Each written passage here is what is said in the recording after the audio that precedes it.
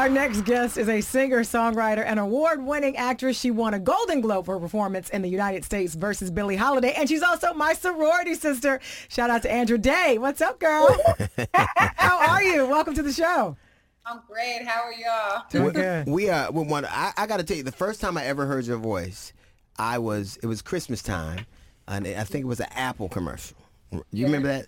So I was, because usually when old white people doing stuff, I'm like, all right, I don't care about this. Right. I hear this song, and I actually thought it was Billie Holiday. I thought it was her. And then I go, who is the girl on the show? On the Apple commercial. I remember talking about it to everybody. Matter of fact, I downloaded the thing so I could hear the song over and over again. And then years later, then I went out and bought your first album. Then I heard the Stevie Wonder thing, and then I saw you on the movie, the Billie Holiday movie, and it made perfect sense. It made perfect sense. Do you think you were born to play that role? I mean, now when people reflect and we talk about all these different pieces, and I've loved her since I was 11 years old. It seems a little ordained, but it's funny listening to that now, because when we first were embarking on this journey, I was like, hell no, I'm not interested. Right. But now I'm grateful. I'm really grateful that I didn't self-sabotage my way out of it, because I think. And I saw it right after I'd taken the vaccine. I took the vaccine, and then she had seen it, and I had seen clips. I watched the whole movie, and the two things I thought immediately was, you literally embodied her, literally. And the other thing is, like, what a hard life. Like that was a terrible, such a multi-talented, empathic human being that had this terrible role to hold. Were you connected to it? Like, did you feel a lot of pain going through that, playing that role?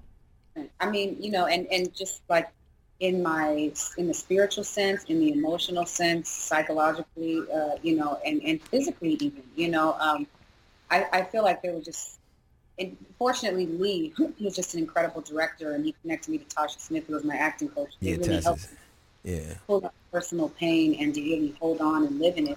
But I also, in order to just touch, what Billie Holiday would have experienced at the time, I had to put my body through it as well too. I had to really damage my vocal cords with, doing things I don't typically do. I don't drink, I don't smoke, I don't. Me neither.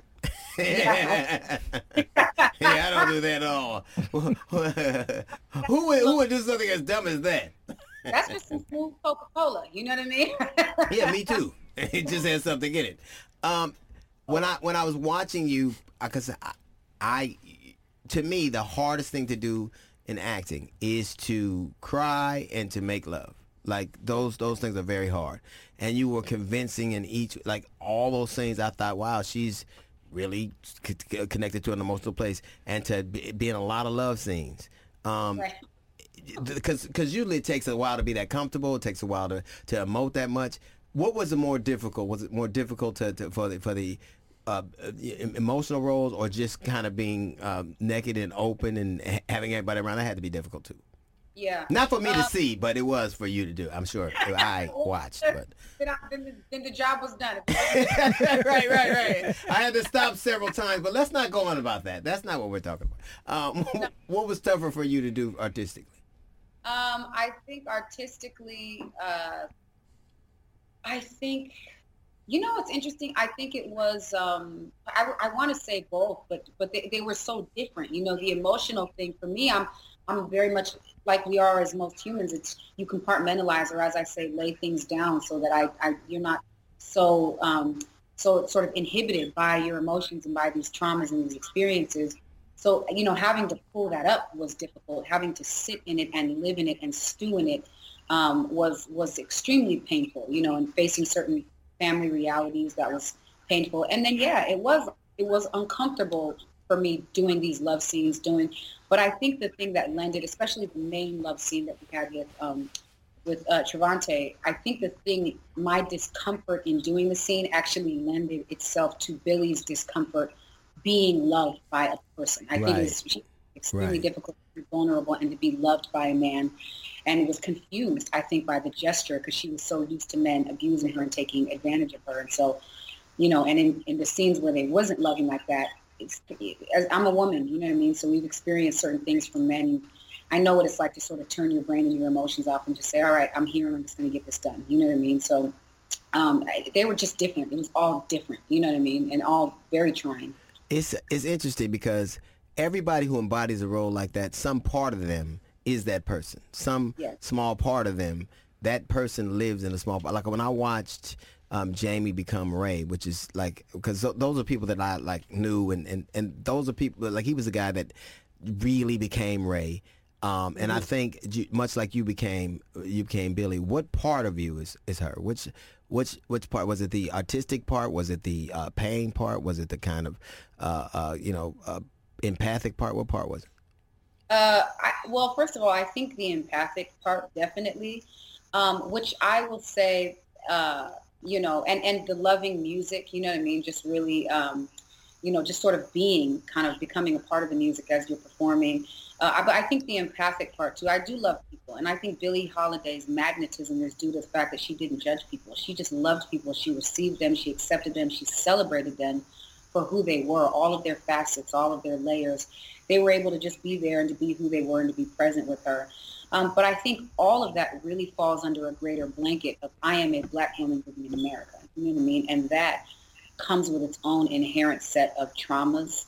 Oftentimes this sense of invisibility, which is why we fight and why we push so hard to not just to be seen and to be validated and to feel valuable, but also for other people's causes. We shoulder a lot of people's burdens, and that comes from the empathy side of things. And that's how, so, I don't know what it's like to be a Black woman in the 30s, 40s, and 50s, to be a Black queer woman singing about lynching in America. But I know what it's like to be a Black woman. I know certain expectations that are placed on you, and people's sort of unfair judgments of every single thing that you do. You're too hot, you're too cold, you're too loud, you're too quiet, you're, too brazen, you're too prudish. It's that sort of uncomfortable batting back and forth. I'm familiar with that, I don't know that there's a distinguishable, the difference is distinguishable. I think that, the apparatuses change, the technology changed, but I think the sentiment toward Black women has always been the same.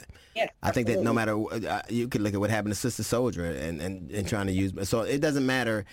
What does it say about us as a country and our, this country's perspective of Black women, that so little has changed. Little has changed between, there are things that they might not do as overtly, but I still think the character assassination, the assault of your personhood, all of that still is the same, right? Yeah.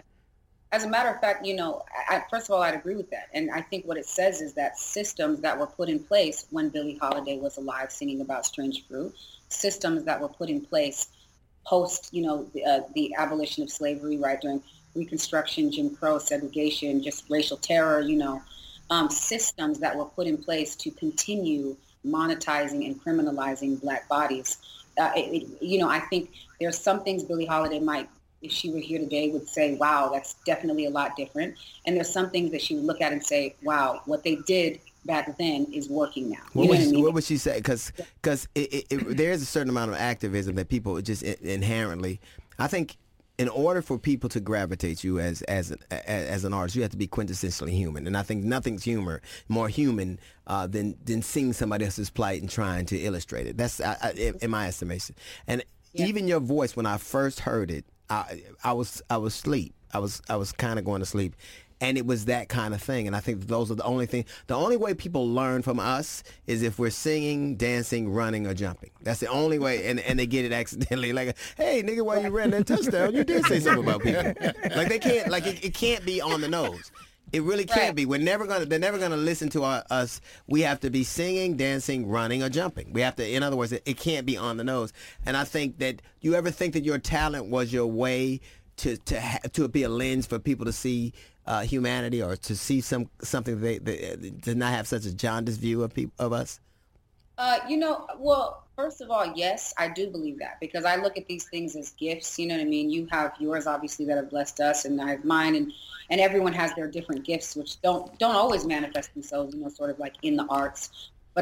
So I absolutely think that it is a tool, but I also do think, I am of the ilk that, yes, you can receive it through singing. Yes, you can receive it through dancing. Yes, you can receive it through the arts, but we're getting to a point now, and we've been there, but I think we're, especially with the advent of the internet and social media, now the globe is much smaller, and people have access to so much information and to other people around the world's struggles. And so we saw this global effort of supporting Black Lives Matter, in support of Black Lives Matter.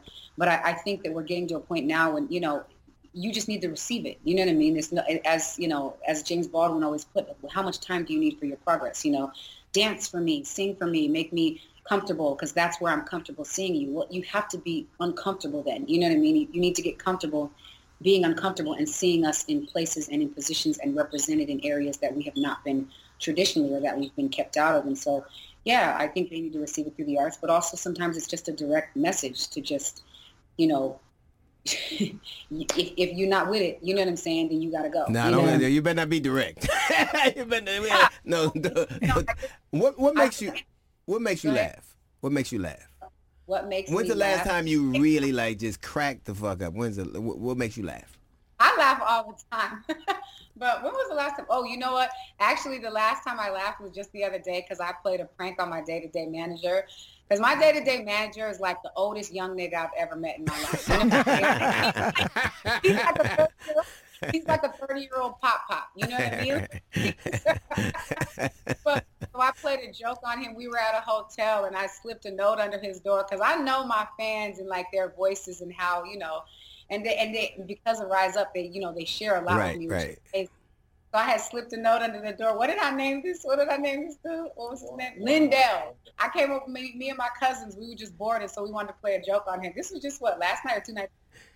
So we wrote a note, and we came up with the name Lindell Robertson, and he was from Jersey. And he just moved to LA from Jersey, and he was struggling to get work because of COVID, but he finally got a job at this hotel, and he's been a big fan of mine for a long time. And he found out that I'm staying at this hotel, and here he is now, and he slipped a note under Josh's door and is asking for access to my room. So funny.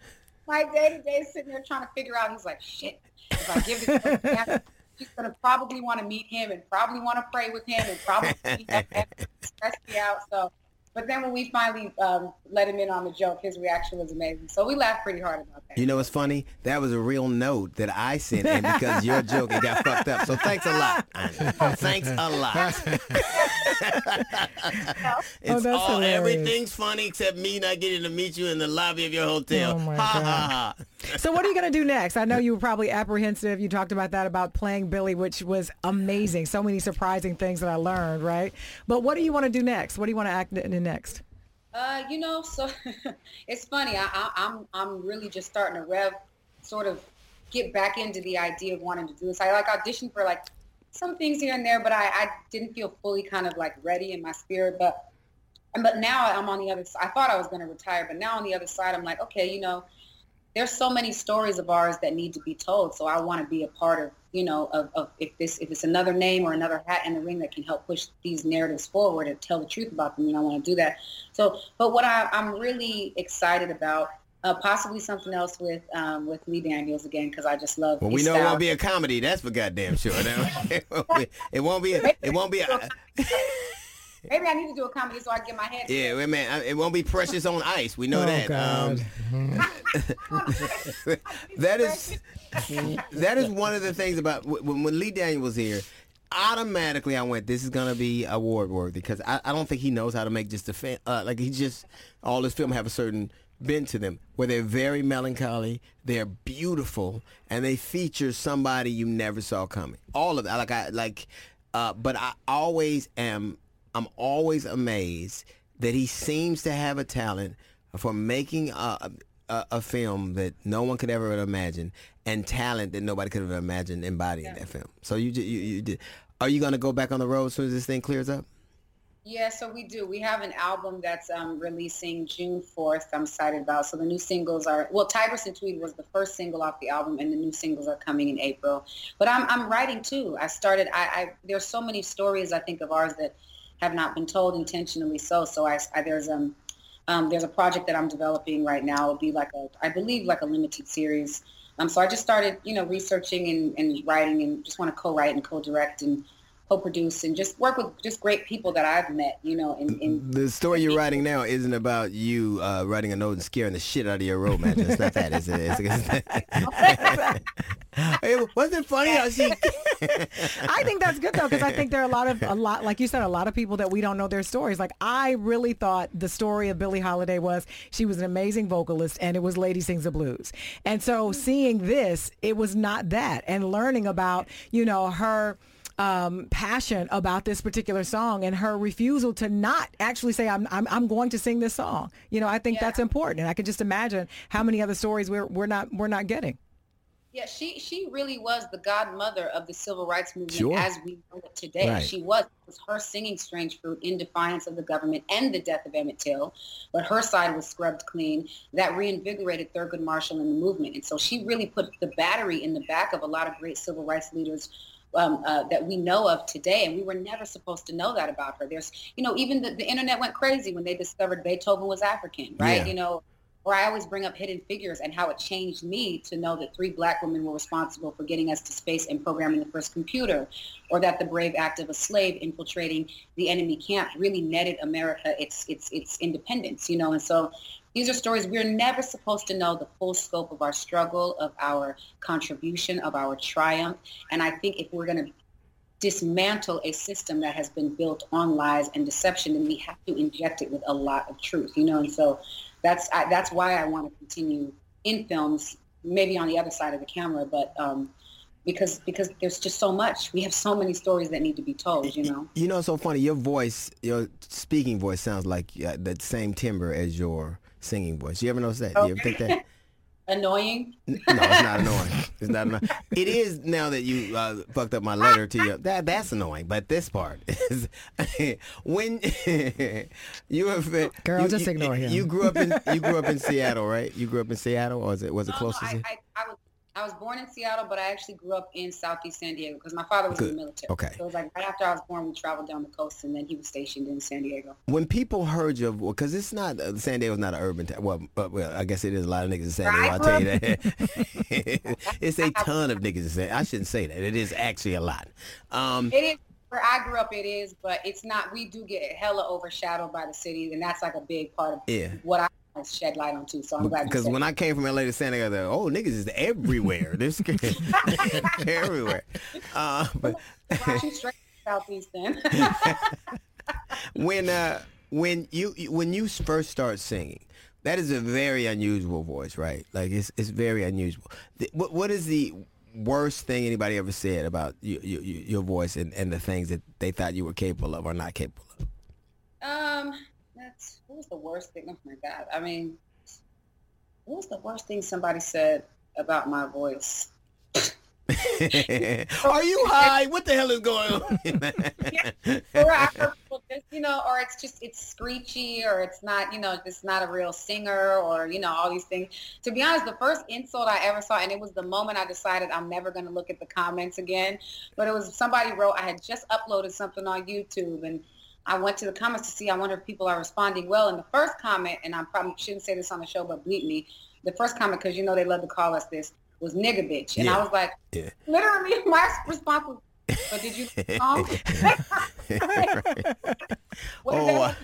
don't worry, they call us that too, so it's the same thing. I mean, people will say things, and all that stuff, but fortunately, I got to tell you, and it's another full circle moment, it was Billie Holiday. It was discovering her at 11 years old that eventually helped me to own my own voice, because I just remember hearing her for the first time being like, I was like 11. And I was just confused. I was like, this don't sound nothing like Whitney.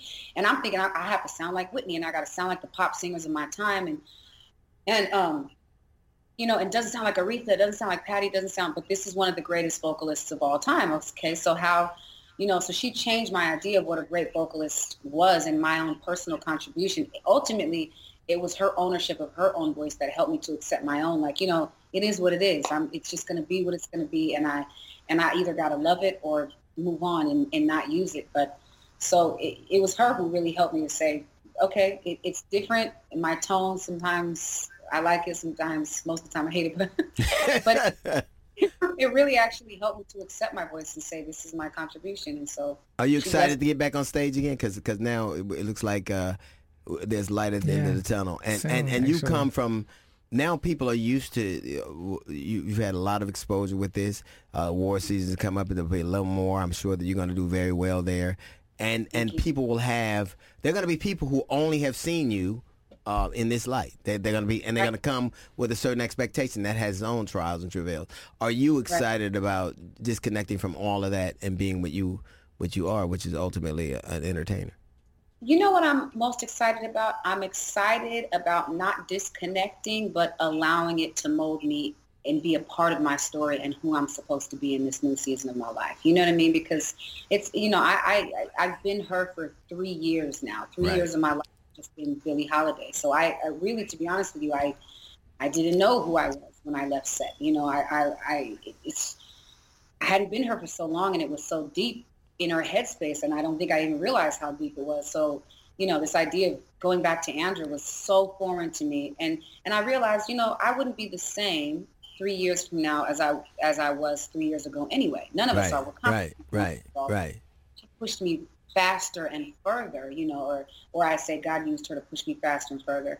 But and so I'm excited to just take it all into this new season and into this new space, and just to appreciate who it is I am in this season, and to explore that with my audience and with, these people that support me and who I love. So, I loved your voice from the first time, and I'm scared to meet people because I'm going, I can't stand this motherfucker. I don't know how this happened. Oh my God. Give me my goddamn note back. I don't even know. I hate that I wrote it. Well, I'm glad you're what I thought you were. I'm excited to see what you do. I'll say this: if there's a kind of thing in you that shines through, whether you're this or whether no matter however, in any incarnation I've ever kind of experienced you, there's always been a thing you have, and I hope you always keep it. I really do. I think it's dope. I'm looking forward to your next project. And when is that out? That's June 4th. And what's it called? I don't know yet. Such a beautiful, slow woman. Jesus don't Christ, do that. she's Don't so do that. beautiful. I love when women laugh like that. Like they the only ones in the room. Often either they're having a nervous breakdown or they're really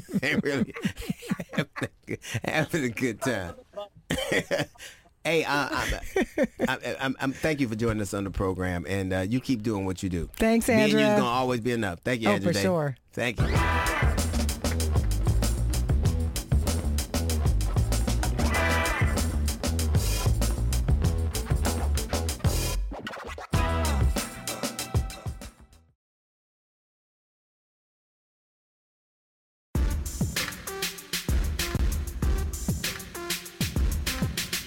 Welcome back to DL Uncut. Our first guest is the manager and founding partner of Backstage Capital. Her book, It's About Damn Time, is available wherever books are sold. Please welcome Arlen Hamilton. I like your sweatshirt. Right. Thank you. Super dope. It's from the Versus. Yeah. Ah, ooh. What a versus it was. You look like you come to get some money. You better give me some goddamn money and shut And up right with that now. bullshit. Yeah, So it's a venture capitalist, right? that's right. So you basically get funds from rich people. That's essentially yes. Like it took a while, but yes. That's But what I you do. started out homeless. I did. I had a lot of housing insecurity and food Right. insecurity for most of my adult life. Yes. Why do they call it insecurity? You ain't got a house and That's you're just a hungry. nice I don't way to know. say That- it. that- I It's a think better the way way to say I it. know I different, said- yeah, there's different versions of it. I mean, some people think homeless, they think, okay, you got to be out in the street, Right. you got to be laying on concrete. And I just had different versions of it. I didn't Right. have an address for a long time, Right. Yeah. you know. And, Right. and It's so there's just different challenged. Yeah, my brother-in-law has that, but he running from the police, so I don't know if it's just regular insecurity. You don't have to excuse me, DL, because you're a legend, and I'm tripping out right now. Tripping out right now. What's happening? Thank you. It's interesting that you would start off homeless, and then because it venture capitalism is mysterious to a lot of people. Like nobody knows. All I know is whenever you want something, they talk to a bunch of dudes who decide whether you're worth it or not, and you get money for poor black gay people. Right. Yes, they're all not poor, but yes, Black people, Latinx, women, LGBTQ, everybody, the 90% of venture funding goes to white men Right. in the United Right. States. Right. They make up a third of the country. Right. So we all know that that's not right. So, But yeah. So how did you? Because no one. That's got to be like no one like in order like. Yeah, but how do you even get into Like, that? like, hey, you look, just I want wake to up get and say, money "You know for what I'm black gonna-" people. Yeah. You like, Yeah. I So I mean, just looked at it. I just looked at it as if I didn't have money on the table, I would not be allowed in the room. I could scream about it, I could write about it, I could yell about it, but I had to be about it in order to be in the room to make change. And so I said, yes, I am poor. I'm broke. For 35 of my 40 years, I was under the poverty line. Didn't make $20,000 in income until I was 36 years old, and now that's different. But I said those are my personal circumstances. That doesn't change the fact that this is ridiculous that there's no money flowing or not enough money flowing to people I know should have that capital. what is the impediment? Because people have to believe, one, that you're worthy, that they can. Because it's to them, it's about being able to generate income, right, for the investment to be worth it. So that we'd have to see them.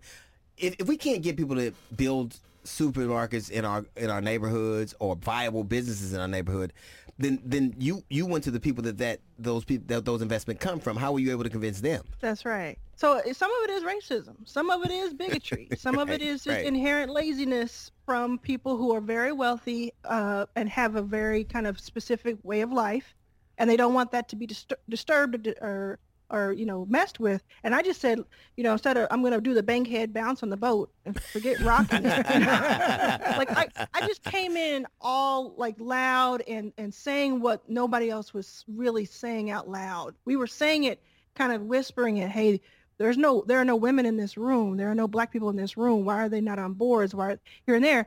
And venture, it was whispered about. Right. And I said, look, if you went to one of the three schools that most venture capitalists went to, MIT, Stanford, et cetera, and those are the only people you've ever met. And of course, there are black people and women at those colleges, but you spent your time with certain people. That's who you're going to continue to invest in. Venture capitalists have said out loud with microphones in front of them, I look for someone who looks like Mark Zuckerberg. Because that's pattern matching for me. You know what's funny? Who was it? He was the chairman of a bank. Was it? I think it was Wells Fargo. And he said, "I don't see any. I just don't see any black talent. I just look around." What was his name? I don't know, but he said he heard didn't see any that. black talent. And to me, the mistake was rather than take him at his word and saying, "Well, what can we do so that you they come to your perspective?" We got mad and made him apologize when he was only telling you the truth. I think that the problem is that we are not in the places that they need to see us. That we're visible. We are not in their perspective. And the way to get that is not to make them apologize, but to make us to put us in a position where we can be viable products for them or applicants for them. That's right. And I think the more they see people making money and exits happening, the more they get it. It's just like movies and everything else. Everybody's so surprised that Black Panther did well. Of course. Right. But it's like that's what you're starting to see in venture now. You're starting to see these tech companies blow up. These companies led by Black people and women. Bumble just had their IPO, so now everybody in Silicon Valley is like, find me the next Bumble, find me the next Whitney, right? Who runs it. And what I'm saying is, what I was saying 5 years ago and 10 years ago to people was, that's going to happen. We're going to have our heyday. Let's get into it early, and we will work with the companies very early so they can become that. Right. Yeah. And how did you get them to listen to you, though? Because I know the one big obstacle that Black women have specifically is, if you are opinionated, if you are progressive in the way that you think and aggressive and loud, you're labeled as the angry Black woman, or no one wants to listen to you and work with you. How do you flip that? It's true. I have been. I'm very outspoken. My thing was, I did not care if the titans of industry did not like me. That didn't matter to me. And I also feel like I have a privilege in knowing that I can go and blow stuff up, knowing I don't have children, and knowing that I can kind of step into it like that. Right. And I took on a lot of that, the brunt of it, because I said, it needs to be said. I don't care if the person sitting across from me is a billionaire. That it means nothing to me. It really doesn't. And so once you start fighting back and saying what's really out there, then more and more people come out and say, yeah, I feel that way too. And it becomes too loud for somebody to ignore. Right. And then also on top of that, we were executing. So we were raising capital.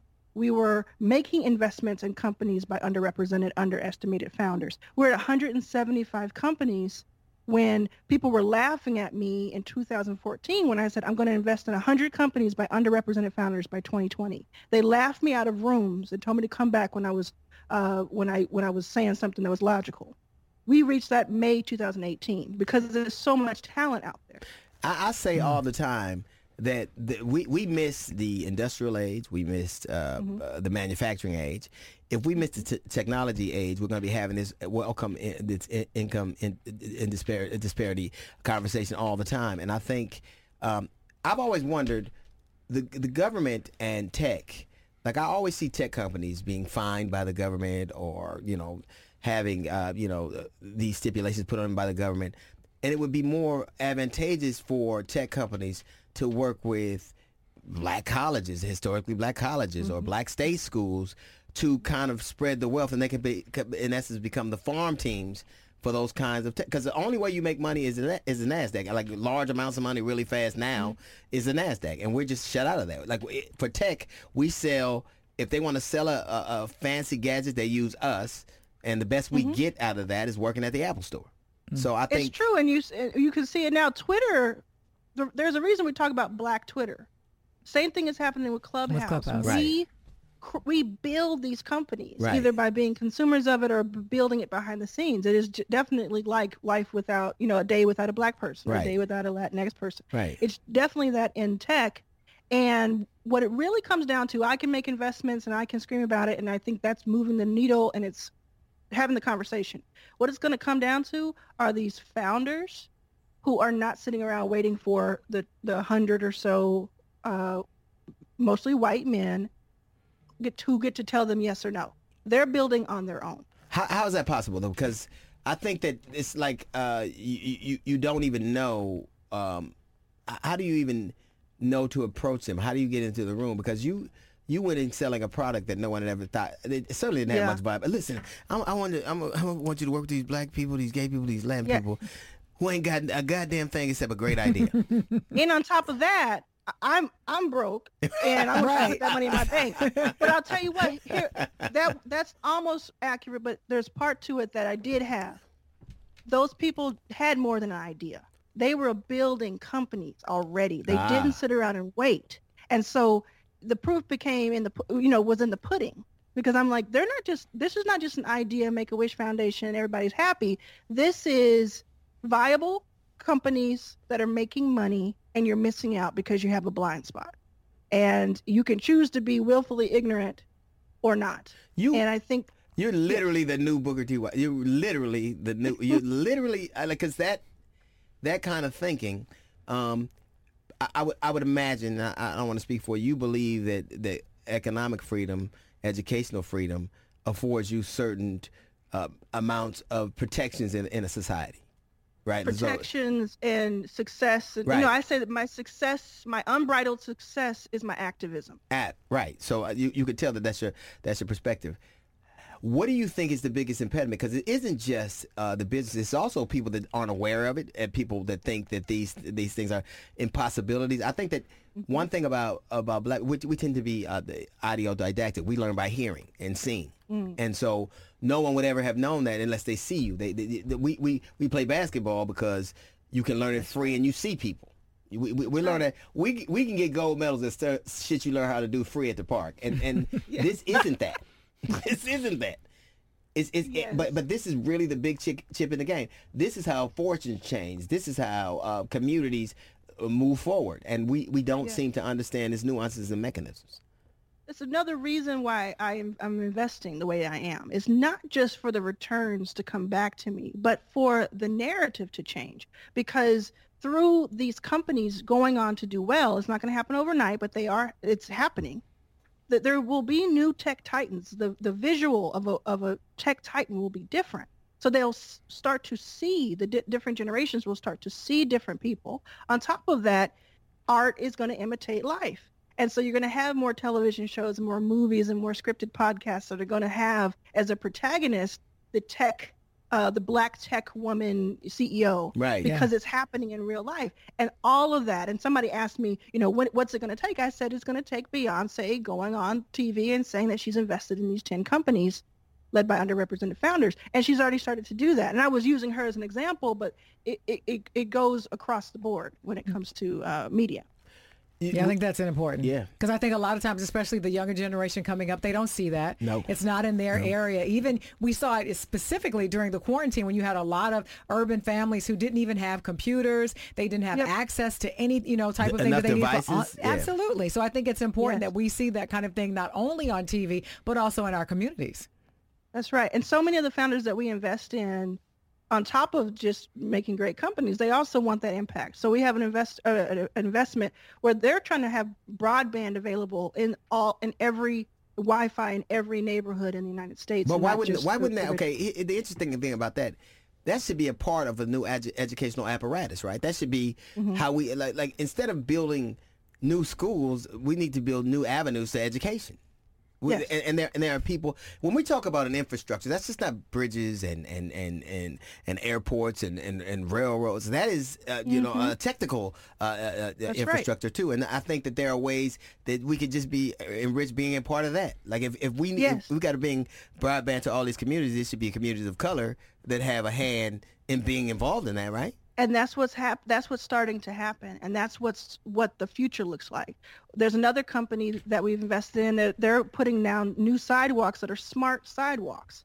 So they're going to have a tap into everything in the city to help with the infrastructure, every piece of it you can think of, because you're going to be able to dial into a dashboard with smart cities. And it's the perspective, the black perspective, the female perspective, et cetera, that has been missing, but is now is showing up and represented. And that is what is like this wave that is, you won't be able to stop it. You know what's interesting? I often have conversations with people, but most of those conversations center on the past. They're reparative. They're restorative kind of ideas. This is like, I haven't seen a black woman talking with a future as much as Miss Cleo. Goddamn, you really shit. It's the first time I've ever realized, and I always say this, but our best pathway forward is best pathway out of this thing is forward, and that has to be with technology and all the other things we can avail ourselves to. That's amazing. That's it. I mean, you basically just helped me with my shareholder meeting, because that's all I have to do to explain it. Just explain everything that's going on in here. It's about the future. All right. What number should I play since you all? Help me with the goddamn lotto numbers. It has been a pleasure. Keep up the good work. Really. I appreciate it. This smart sidewalk, can it take me anywhere I want to go without nobody knowing? It will eventually. Okay. I'm going to hold out for it. Erase your history on it. Thank you. What a pleasure. Take care. Thank you so much. Thank you.